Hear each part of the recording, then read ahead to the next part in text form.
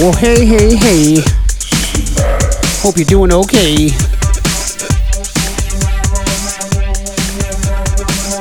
Welcome back to another episode of Beauty and the Breakdown, a podcast meant to lift you up and encourage you, to build you up, to make you feel like you are knowing God in ways maybe that you have never thought about those ways before.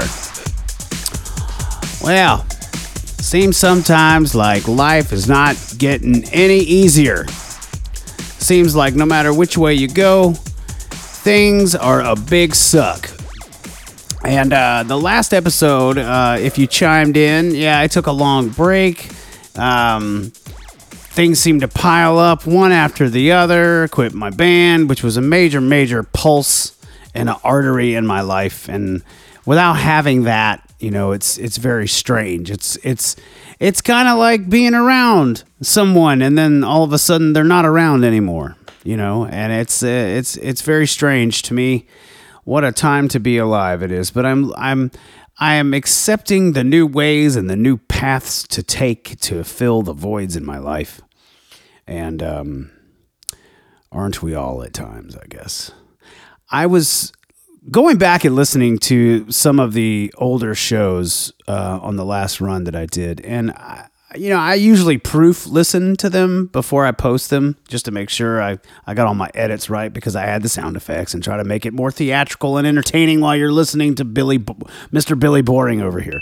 But there was something that stuck out to me, and it was the verse in 1 Chronicles 29. Verse 10, it says, "Consider now, for the Lord has chosen you to build a house as a sanctuary. Be strong and do the work." Doing the work is a long process. I do realize that. Nothing happens all at once.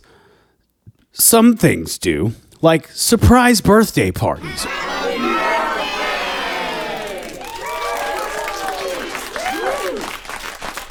Or a cockroach crawling across the floor in the middle of your downtime. Hello, I am a cockroach. I am gross and scary. Please excuse me. Do not be scared. Why are you scared? I don't understand. If you don't like cockroaches and you see one, it can cause quite a stir. I know it will at my house at the estrogen trial. One cockroach sends the whole house into the seventh circle of hell. But what I would like to address is that I guess amongst the timing of all this, with the people getting sick and some people dying, and then I'm losing my band or I left my band. It's just I opened TikTok and I haven't really TikToked a whole lot this summer. I've been really enjoying some Instagram reels for the laughs. That's where the real humor is. The unfiltered saturation of just really funny stuff. But one thing popped up the other day that I felt was just the beginning of something calling me back to really pay attention to what was going on. And this verse reads differently than I have in my Bible, but the study note's still the same. But right when I fired up TikTok, this was the first verse and the first video that just poured out for my eyes to see and my ears to hear. Check this out. In Isaiah 57, it states, "Good people pass away. The godly often die before their time, but no one seems to care or wonder why. No one seems to understand that God is protecting them from the evil to come. For those who follow godly paths will rest in peace when they die." We can see down here it states, "When good people die before they have lived full lives, we often may wonder, why? Does God even care? Those who trust in God through faith in Jesus the Messiah have insurance of eternal life with Him. They are the only ones who can rest in peace. God knows every person by name and every life situation. Sometimes He allows death to come as a protection from something worse. Sometimes He asks the faithful to walk through great adversity before they die, but no death is meaningless in His eyes."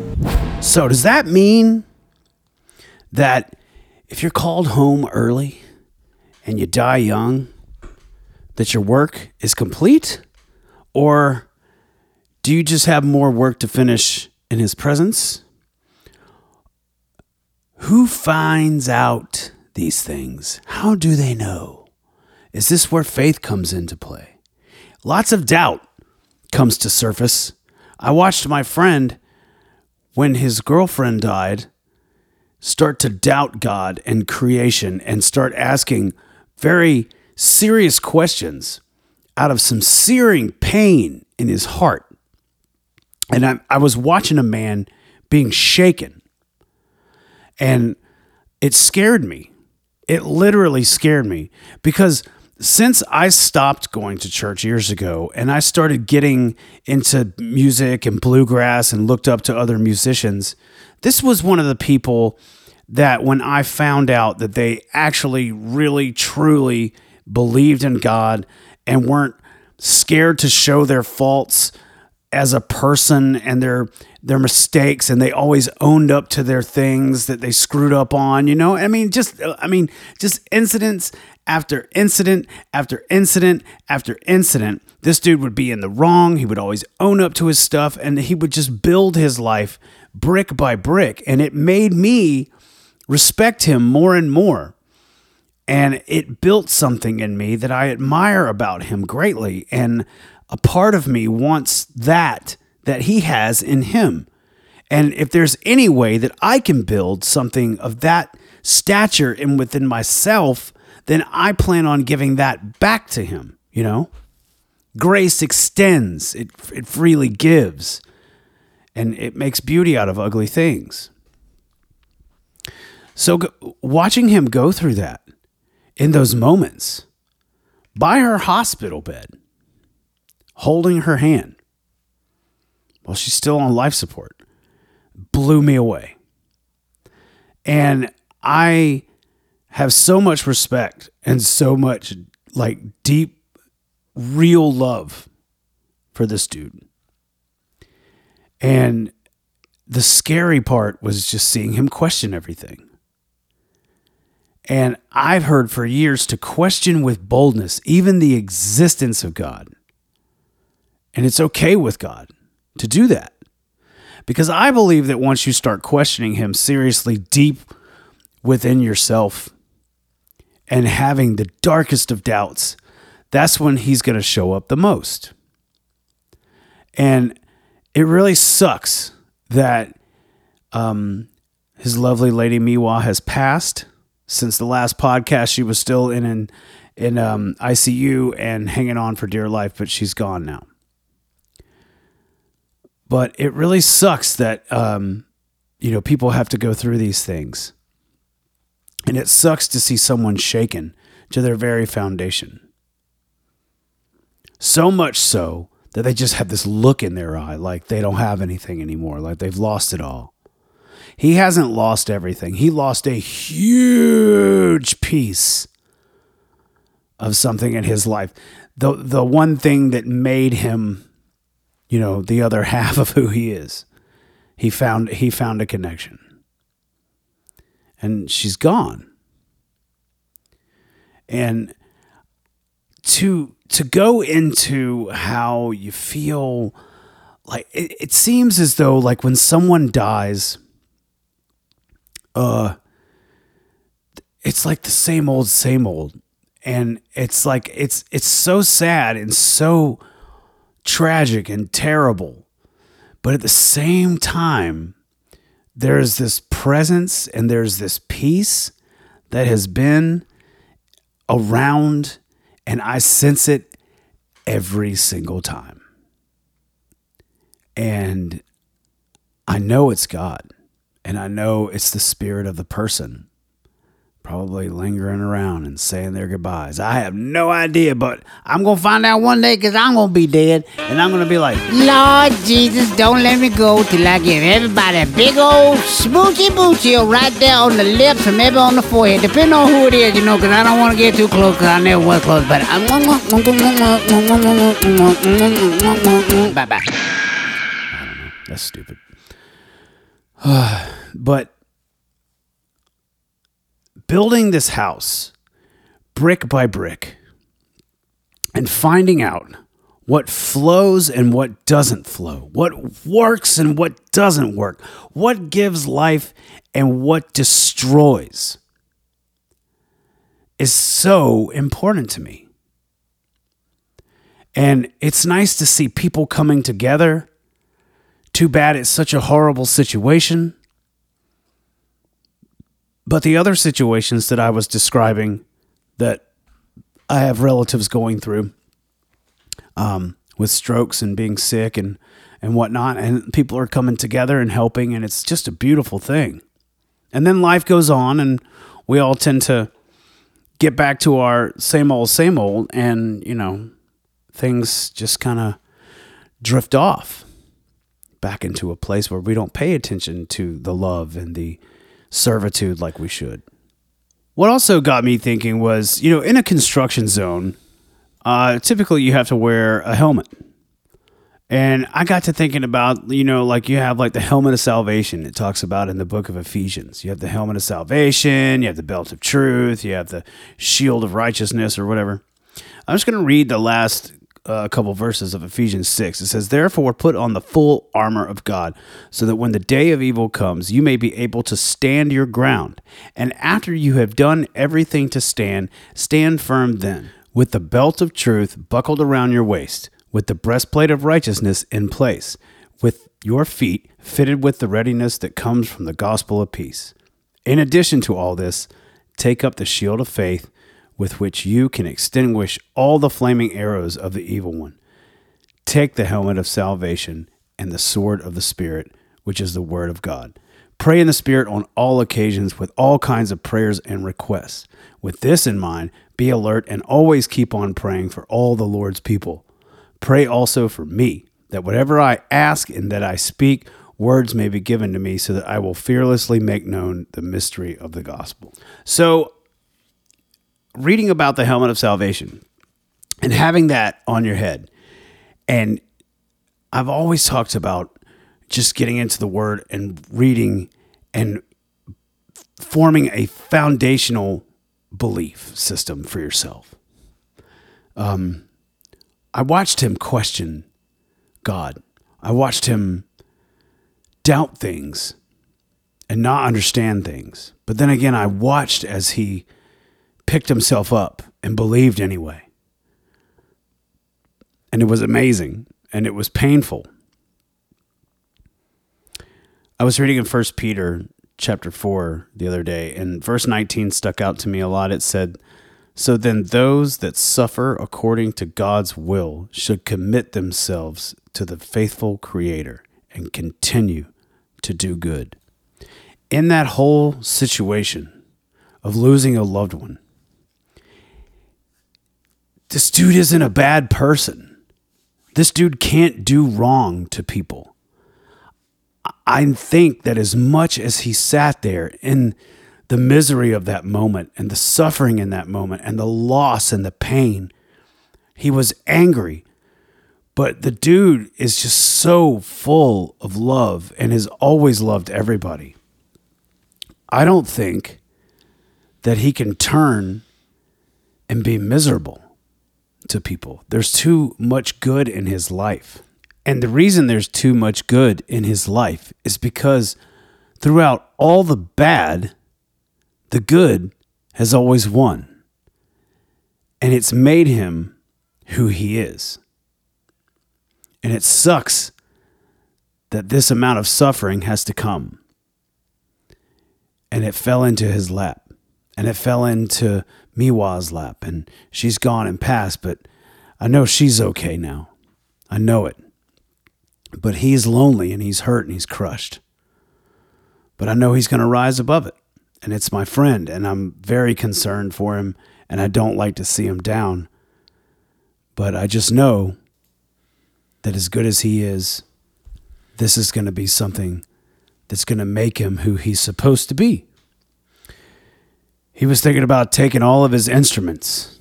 He's an amazing musician, and he was thinking about taking all of his instruments outside of his house and setting them in the yard and setting them on fire. And as much as he wanted to do that, I think he doesn't want to do that. I know that he's going to pour everything that he's feeling into his music. And he's going to deliver some strong songs that people are going to hear. And those songs are going to deliver people from their sadness and their depression and their grieving. I know it. Out of the worst times come the best songs. There it is. In Psalm 90, I was reading the other day, and it says, 1,000 years in your sight are like a day that has just gone by, or like a watch in the night. Yet you sweep people away in the sleep of death. They are like new grass of the morning. In the morning it springs up new, but in the evening it's dry and withered. And I really love this. After Psalm 90, I flipped over to 2 Peter because I was making the connection. Yes, there's 2 books of Peter. There's Peter part 1 and there's Peter Part 2. The Peter. Coming to a theater near you. But on a serious note, and to wrap this thing up, I kind of just want to read a little bit in 2 Peter chapter 3, where it says, "But do not forget this one thing, dear friends. With the Lord, a day is like 1,000 years, and 1,000 years is like a day. The Lord is not slow in keeping his promise, as some understand slowness. Instead, he is patient with you, not wanting anyone to perish, but everyone to come to repentance.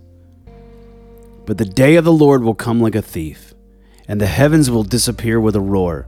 The elements will be destroyed by fire, and the earth and everything in it will be laid bare. Since everything will be destroyed in this way, what kind of people ought you to be?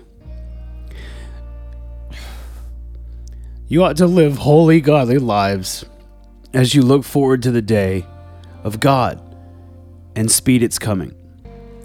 That day will bring about the destruction of the heavens by fire, and the elements will melt in the heat. But in keeping his promise, we are looking forward to a new heaven and a new earth where righteousness dwells. So then, dear friends, since you are looking forward to this, make every effort to be found spotless and blameless and at peace with him. Bear in mind that our Lord's patience means salvation." Going back to Isaiah 57, 1 and 2, the struggle can be so real, not understanding the timing of it all. And I'm clueless. I have no answer for that. But I can tell you that I have a comfort in it, knowing that I'm not in control of it. And I feel extremely safe to be in the hands of a living God and to entrust my life with that.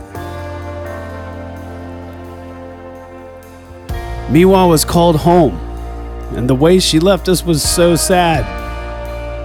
And Charlie's broken, but I know he's gonna heal, and I know that he has faith, and it's real, and he loves people, and that's what's important. And I know that because of his love for her and the way that she loved him, they completed each other. And now he really knows how to love, even more. So even though she's gone home, Charlie's still here. He's got a lot of love to give. We all have a lot of love to give. And I think it's important that we find a way to do so.